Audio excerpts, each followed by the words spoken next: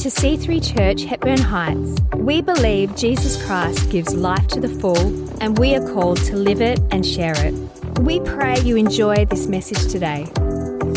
Hey, so good that you are here with us today. Thank you for putting on the mask and coming out. There is honestly a beautiful thing that happens in community, in gathering. God is all about community. So much so, he's 3 in 1, right? He's a party within himself. And so that highlights how much God understands the need for us being in community, for gathering. And so thank you for stepping out today in this kind of courageous, unusual season that we're in. But I reckon we're all getting we're pretty adaptable. Us Perthies, come on, we're pretty adaptable. We can do it.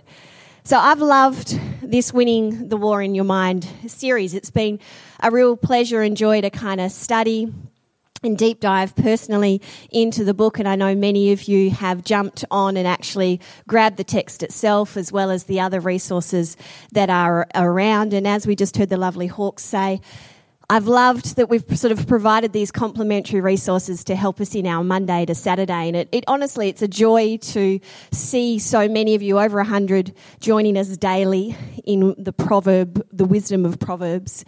And it really shows that our community, you guys, are with us and you're taking a hold of the truth here and actually living it out in your day-to-day, which is beautiful.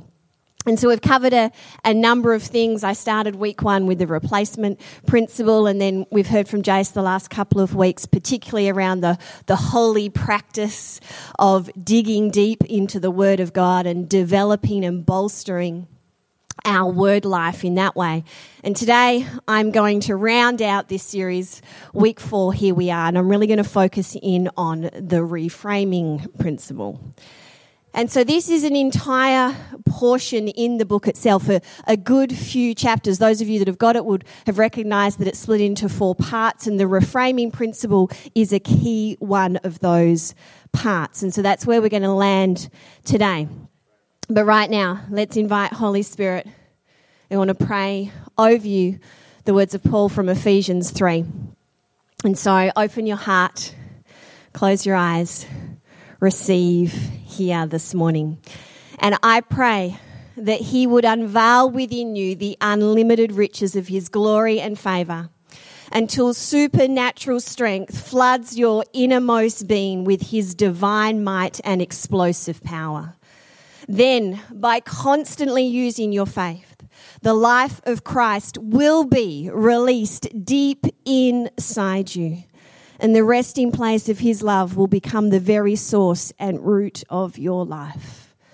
Then you, good people of Hepburn Heights, you will be empowered to discover what every holy one experiences, the great magnitude of the astonishing love of Christ in all its dimensions. How deeply intimate and far-reaching is his love. How enduring and inclusive it is. Endless love beyond measurement that transcends our understanding. This extravagant love pours into you until you are filled to overflowing with the fullness of God. Never doubt, good people, God's mighty power to work in you and accomplish all this. He will achieve infinitely more than your greatest request, your most unbelievable dream. He will exceed your wildest imagination. He will outdo them all, for his miraculous power constantly energizes you. Amen and amen. I don't really need to preach, right? I mean, that right there, that was just a smorgasbord of goodness, was it not? So let's talk today about framing. So, framing is essentially how we, you, I, view the world. And what I mean by framing and when I'm meaning by the world is that is the way in which we view relationships. We view events, we view conversations, we view people. It's like the symbolic glasses that would be fogged up whilst you're wearing your mask. It's like the symbolic glasses through which you see. Frame prop. This is going to come in quite handy today. Hello. So this frame through which we view the world, through which we see the world, this can be a helpful and a positive frame. The thing is, it can also be a limiting and a detrimental and a negative frame. And all this framing, you see, is connected to our thinking. Proverbs 27:3 says, "For as we think in our heart, so we are. For as he thinks in his heart, so is he." So the way that we think actually becomes the way that we are. So, friends, do you know what your frame is? Do you know the way that you frame things? You see, many of us have heard that kind of optimist, pessimist, realist thing. It's as old as the hills, right? I'm a glass half empty kind of girl. I'm a glass half full kind of guy. Or us realists are like, we're a glass and there's liquid kind of people. And so we've heard that before, but today I want to get a little bit more sciencey for a minute, if you'll bear with me, is that there's actually a technical term for the way in which we frame things, or the way in which we see things, the lens through which we look at the world. And it's what is called a cognitive bias. Now, this cognitive bias is like it's our default frame. It's the frame that we have. It's a leaning that we have in our thinking, hence cognitive bias, thinking, leaning. Now, this cognitive bias that we have, or have multiple of, it's based on our personal preferences, it's based on our beliefs and our experiences. And sometimes this default frame isn't particularly helpful or even realistic. Now, the thing about these cognitive biases, right, is that we're walking around and we don't even realise we have them. We don't even realise that we are looking at relationships through this cognitive bias, that we are looking at an event and an experience through a cognitive bias, that we're looking at a conversation through a cognitive bias. We don't actually even recognise that that frame is on our thinking. Kendra Cherry, who's a psychologist, author, and someone that Grishel refers to a number of times in his book, she says, cognitive biases are inherent in the way we think, and many of them are unconscious. Identifying the biases you experience and purport in your everyday interactions is the first step to understanding how our mental processes work, which can then help us make better and more informed decisions. So I want to cover super quickly a number of these cognitive biases. And Grishel, in his accompanying resources in the leadership space, actually unpacks 7 of them. Now, there are a number of them that exist. You can go on a Google hunt if you like. But he really unpacks and focuses on 7 that Kendra Cherry also affirms. So here are 7 of these cognitive biases, 7 of these frames that I may have on our thinking. So therefore is the default way that we frame, we view, we see the world. Number 1, they're going to come up on the screen, confirmation bias. So this is when you mostly interact with people, with sources that support what you already believe. So I'm going to only talk to these people. I'm only going to follow these podcasts. I'm only going to read these views because they confirm what I already believe. Projection bias. This is when you overestimate how others view you and assume that, generally speaking, most people agree with you. You are projecting yourself onto people. Oh, why have we got some laughter? I can hear it through your masks.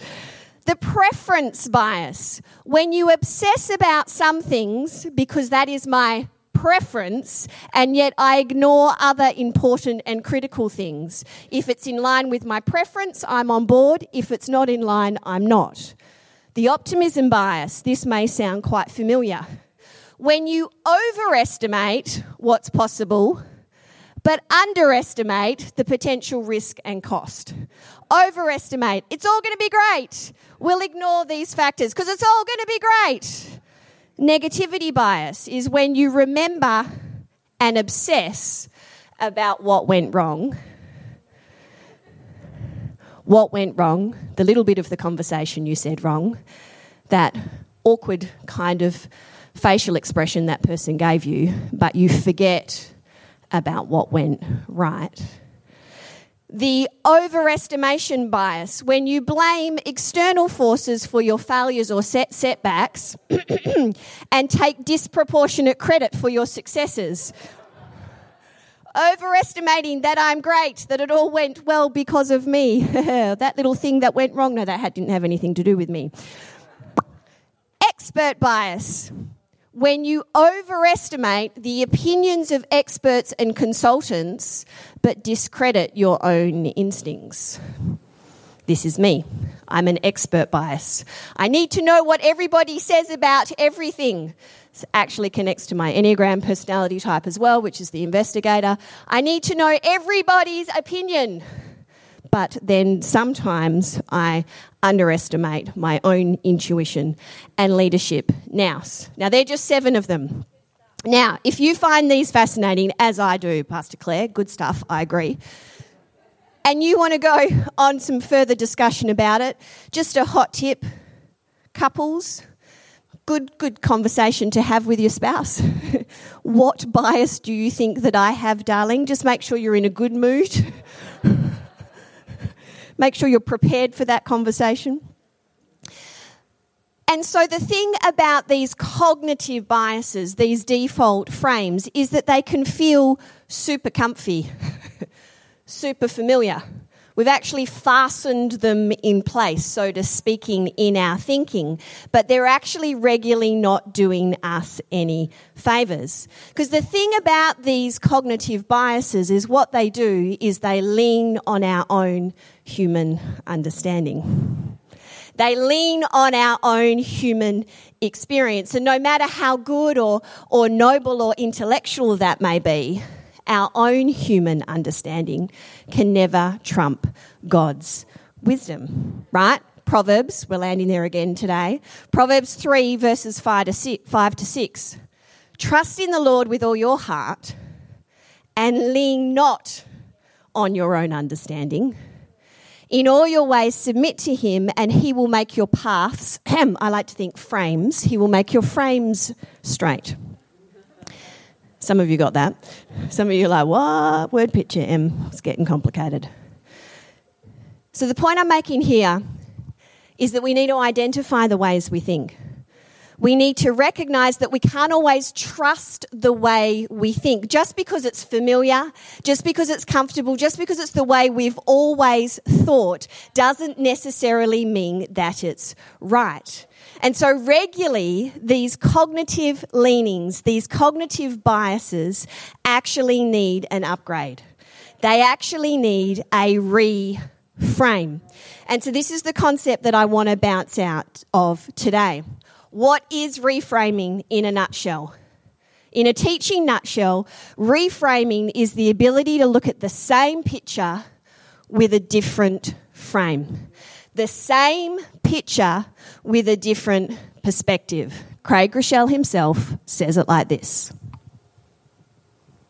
You can say very easily, this is going to be a hard day. I got so much to do today. I hate the people I work with. I hate my job. The very same day, you can have a bad day if you frame it the wrong way. If instead you take the exact same situation and you reframe it, you may wake up and say, oh, I've got a lot going today, but I'm so thankful my God is with me. I believe today's going to be a good day. We're going to grind it out. We're going to get a lot done.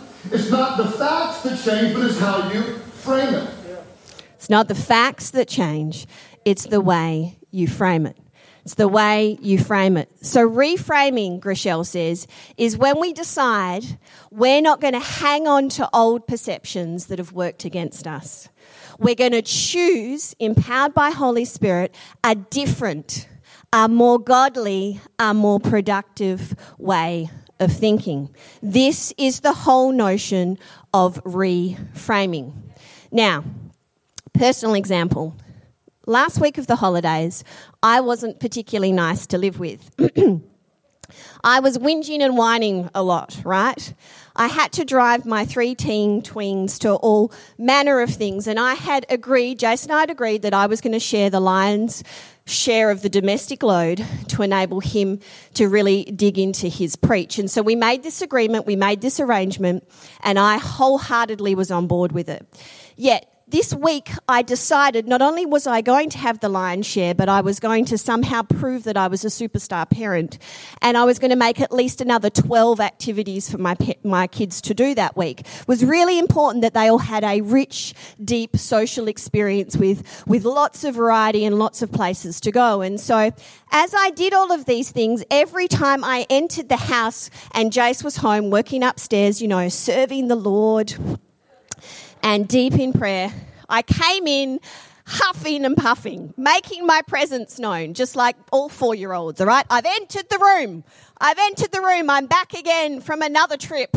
I'm back again from dropping my children off 17 times. I'm back again. Oh, no, I haven't got time to do that, darling. I've got to go out again because I've got another trip to do. La, la, la, la, la, right? And so Jace called me out on it.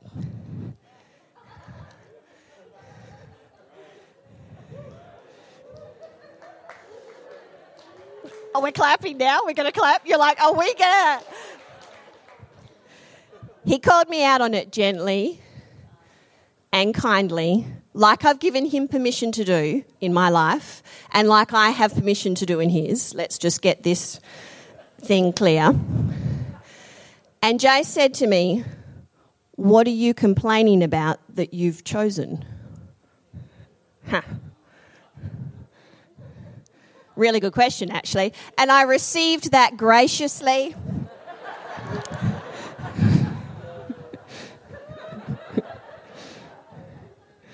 I am in terms of the 4 horsemen of the apocalypse, in terms of Gottman's, I am a turn my back away person. I'm a look out the window. It's like I go into my cave.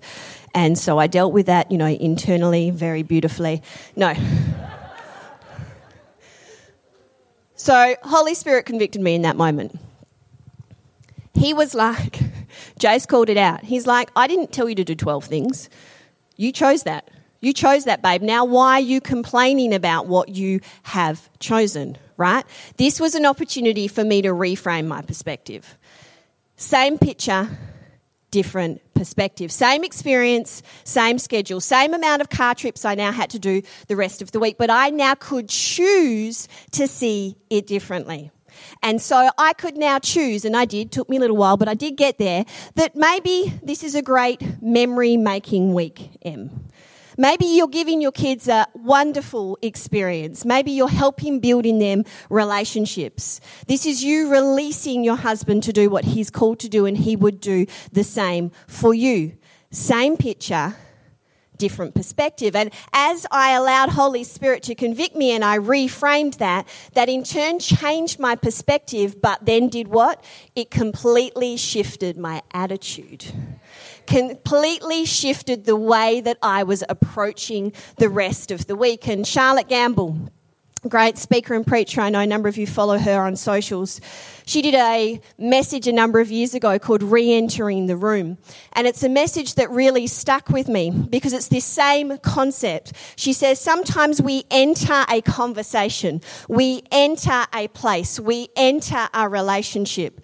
And sometimes we actually need to step out of that, change our perspective and re-enter the room of it. It's like we find ourselves in a room, we find ourselves in a conversation, in a relationship, in an event, but we've brought with us the wrong attitude. We've brought with us the wrong perspective. And it's so important to be able to look around and go, hold on, maybe I haven't got the right equipment with me. Maybe I haven't got the right perspective with me. What if I exit out of the room and come back in with a different attitude, a different perspective? And you see, reframing, friends, is actually the work of the disciple. Alongside Holy Spirit, God is very much in the business of reframing. Paul says it like this. Romans 12:2, a scripture we've quoted a number of times in this series. Going to read it in 2 translations. NIV first. Do not conform to the pattern of this world, but be transformed by the reframing of your mind. Then you'll be able to test and approve what God's will is, his good, pleasing and perfect will. Or if we read it in the Passion, stop imitating the ideals and opinions of culture around you, but be inwardly transformed by the Holy Spirit through a total reformation, M's insertion, a continual reframing of how you think. This will empower you to discern God's will as you live a beautiful, satisfying and perfect life in his eyes. And so reframing is only one part of this mind transformation process. You see, God wants to entirely circuit break, entirely transform our thinking, and reframing is one portion, one principle of this, alongside replacing, rejoicing, rewiring, which are other key parts here that Grishel unpacks. Now, let me just add a disclaimer here. I'm not talking about reframing when it comes to trauma or tragedy. I'm not talking about reframing for those that are battling with mental health issues. I'm simply talking about reframing in the everyday, ordinary events and details, which is why I used that example from a moment ago. So as I've been sitting in this message and chewing over it, the revelation came to me, right, that the journey of the disciple is actually a journey of reframing. We're actually in a lifelong journey of reframing, or in the words of Eugene Peterson, we are in a long obedience in the same direction. And so why is that? Why are we in this reframing concept? Why do I think that essentially is one of the key works of the disciple? It's because I think we need to continually reframe how we see God. How do you think about God? When you think of your Heavenly Father, what does he look like?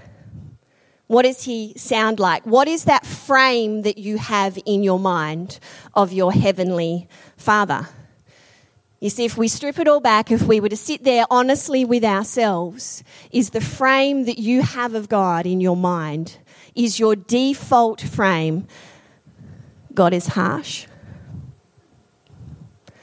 God is distant, God is all about rules,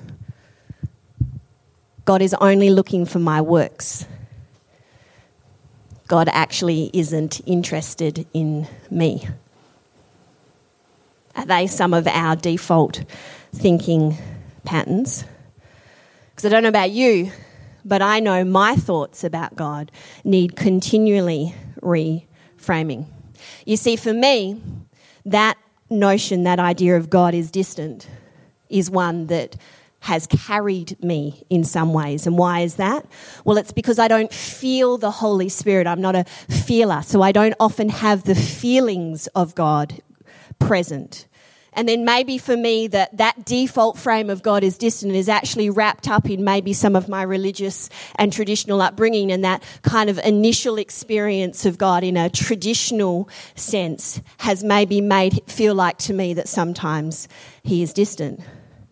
And so I can frame, without realising, subconsciously, I can frame that God is distant and far away. But you see, there's a key reframing thought that Holy Spirit continues to impress upon me. And that is in the parable, Luke 5, in the story of the prodigal son. You see, many of us know that story, learned that story as a story about the son. Do you know what? I think perhaps more profoundly it's a story about a father. A father who sees his son when he's far off and meets him halfway on a hill, doesn't allow him to apologise because he covers his mouth with a kiss, doesn't allow him to apologise because he covers him with compassion, and then celebrates that homecoming in the most extravagant of ways. That is the story that I need to reframe. You see, same sense of God feeling distant, but what if, that distance is not him being far away? What if that is him waiting for you? Same picture, different perspective. He's just waiting for you, Em. He's waiting for you to get out of the pig pen of misery in whingy whiny land. He's wanting you to move from that place, take a step up, take a step of faith towards him. He's not distant from me. He's waiting for me to arrive. You see, one frame perpetuates me being stuck. One frame starts my movement in the right direction. Same picture, different perspective. And you see, that awakens hope in me. The hope of the image of my Father, waiting for me again to get over myself and allow his compassion and grace and love to cover me. So how do you need to reframe God? Are you stuck in a thinking pattern about him that has you limited, that has you contained? How can you look at the same picture, the same God, with a different perspective? Second thing that I believe is key and highlight in this reframing to all of us is that we need to continually reframe the Christian experience. When you strip it all back, when you pull back every layer of your thinking, what do you actually think the life of a Christian should be? What do you think that you signed up for? What do you think you said yes to? You see, many of us have framed the Christian experience with something that the Bible does not actually speak of. We have maybe framed the Christian experience, framed what being a disciple is as good, but not hard. Grace, but not truth. All about mountains, but not valleys. Some sort of magic happiness pill that walks with us all the way and yet not actually about a pilgrimage. Part of us, part of our call as pastors and leaders and why we will keep saying the same things all the time from the platform is that we are called to help you reframe. Part of our call as parents, dear Lord Jesus, is to help our children reframe. And scriptures, friends, are full to the brim of reframing. Our Bible is essentially a series of stories, a series of people who needed to reframe. Philippians 1, 12 to 14. Here we've got Paul. I want to report to you, friends, that my imprisonment here has had the opposite of its intended effect. Instead of being squelched, the message has actually prospered.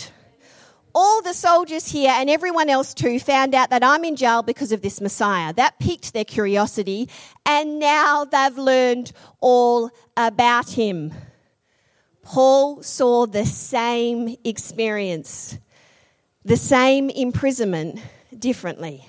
He reframed his prison experience. Same picture, different framing.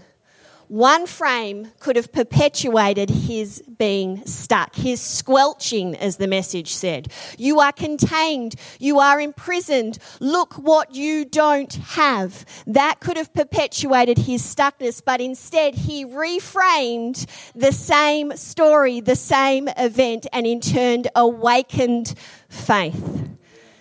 This is the life-shaping power of the reframe. Well, what about that lovely passage in James we all love? Consider it pure joy, my brothers and sisters, whenever you face trials of many kind, because you know that the testing of your faith produces perseverance. Let perseverance finish its work so that you may be mature and complete, not lacking anything. James here is basically saying you need to look at trials differently, friends. You need to reframe that challenge through a frame of joy, through a lens of hope. That challenge you're in right now, that's not an indication that you're outside the goodness of God. It's an indication you're smack bang in the middle of it. Same picture, different perspective. Basically, it's painful because he loves us. It's stretching because he loves us. It's hard because we're on a pilgrimage. One frame, if we look at challenges always that way, breeds pity. Woe is me. And yet, same picture, different perspective awakens hope. Same picture, different perspective.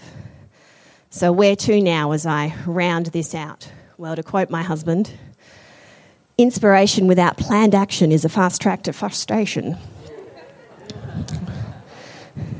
He says that regularly to me at home. Inspiration without planned action. So what do we do about all this reframing? I don't want to just inspire you today. I don't want to just sort of land some little truth-teaching bombs on you and we all walk out. I want there to be a next step. So what can we do? What can you do this week to illuminate, to bolster, to add some action to this reframing? Well, I'm glad you asked. So this week, coming out on our social channel, will be a next step. So I'd encourage you to check that out. But what I want to do, what I want to leave you today with is 2 action steps. So reframing your mind. Let's go on a treasure hunt of looking for God's goodness. You see, we can shift our perspective.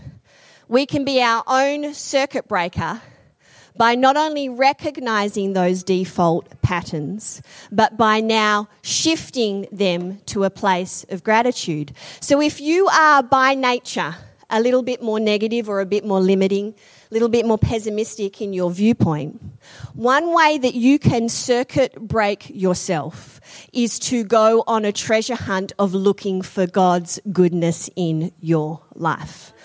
To foster gratitude, to begin with gratitude rather than seeing all that negativity that may be around. You can actually go on a treasure hunt of seeing the goodness of God. Shift the frame by looking for what is good in our lives, not just what is negative.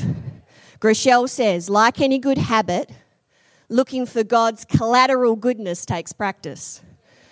But he then goes on to say, if you look for God's goodness, you will see it. And so I want to partner here with this idea from Steve Cuss, who's a pastor and a leader. And he's done a number of things in the leadership and anxiety space.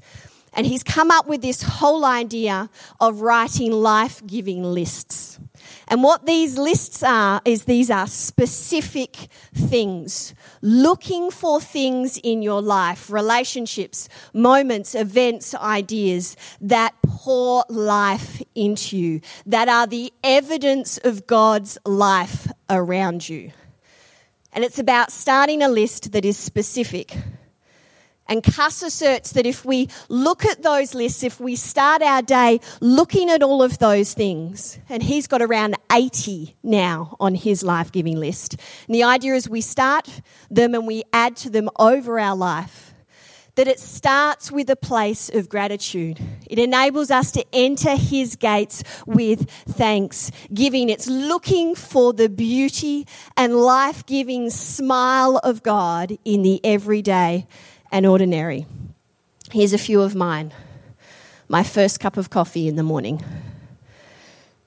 Watching my middle girl get a netball goal. The way the rain sounds on the roof. Mercy Valley cheese. Jace's fingers entwined in my own. A run when the air is so cold it takes my breath away. My favourite cardigan. Things that show the goodness, life-giving goodness of God in the everyday and ordinary. These can enable us to reframe our thinking that yes, we are amidst a pandemic. Yes, we're wearing masks. Yes, we are limited. But where is the evidence of God's life in your life? In the littlest, in the smallest, in the tiniest of details, where is He smiling at you? Second thing I want to finish with today is I want to make room for the Holy Spirit. Band, can you come? This is by no means in order of importance. So I believe we're on this lifelong journey of reframing. There are practical steps that we can take, but we can't just think our way out of poor thinking. We can't just think our way out of reframing. The beauty and the wonder about the Christian journey is we get to partner with Holy Spirit. Partner with Holy Spirit, whose key purpose is to help transform our thinking, to help shift and move and change us. And so as we round this out today, I want to surrender. I want us to surrender again to reframing. I want us to surrender again to Holy Spirit. I want us to surrender again to the goodness of God in our lives. And I want Holy Spirit to come and spotlight for you perhaps areas of your life that need a reframe, that need a shift, that need a change, that need a movement. So stand with me, friends.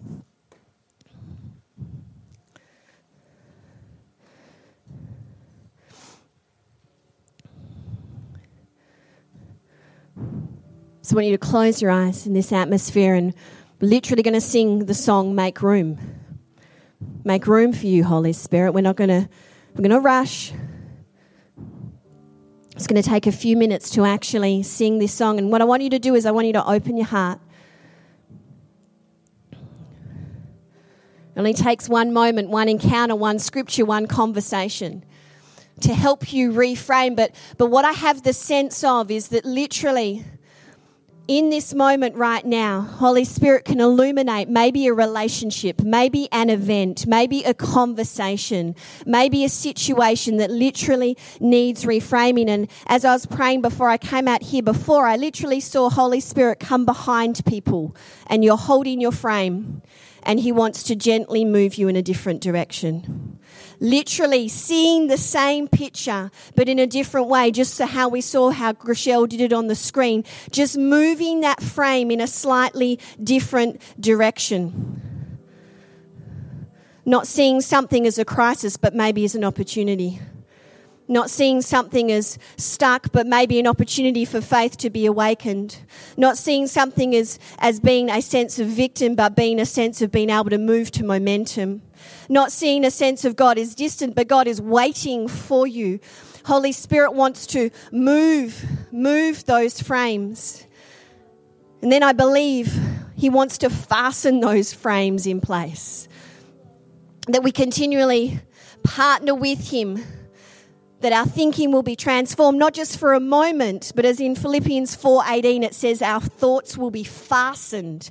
Those frames will be nailed in place, so to speak. That the way we saw it over there will now become a new way in which we reframe. So open your heart. And as we start to sing, ask right now, Holy Spirit, come. Holy Spirit, come. Holy Spirit, come and illuminate our thinking. Where do we need to reframe? Reframe you, God. Reframe our Christian experience. Where do we need to reframe ourselves? Reframe that relationship gently, tenderly, graciously move our frames as we make room for you. Thank you, Jesus. Thanks so much for joining us here on our podcast. We encourage you to let this word further help you live and share the life to the full that Jesus gives. If you want to check out more about our upcoming events, service times, locations, or to give online, go to c3hh.com.au.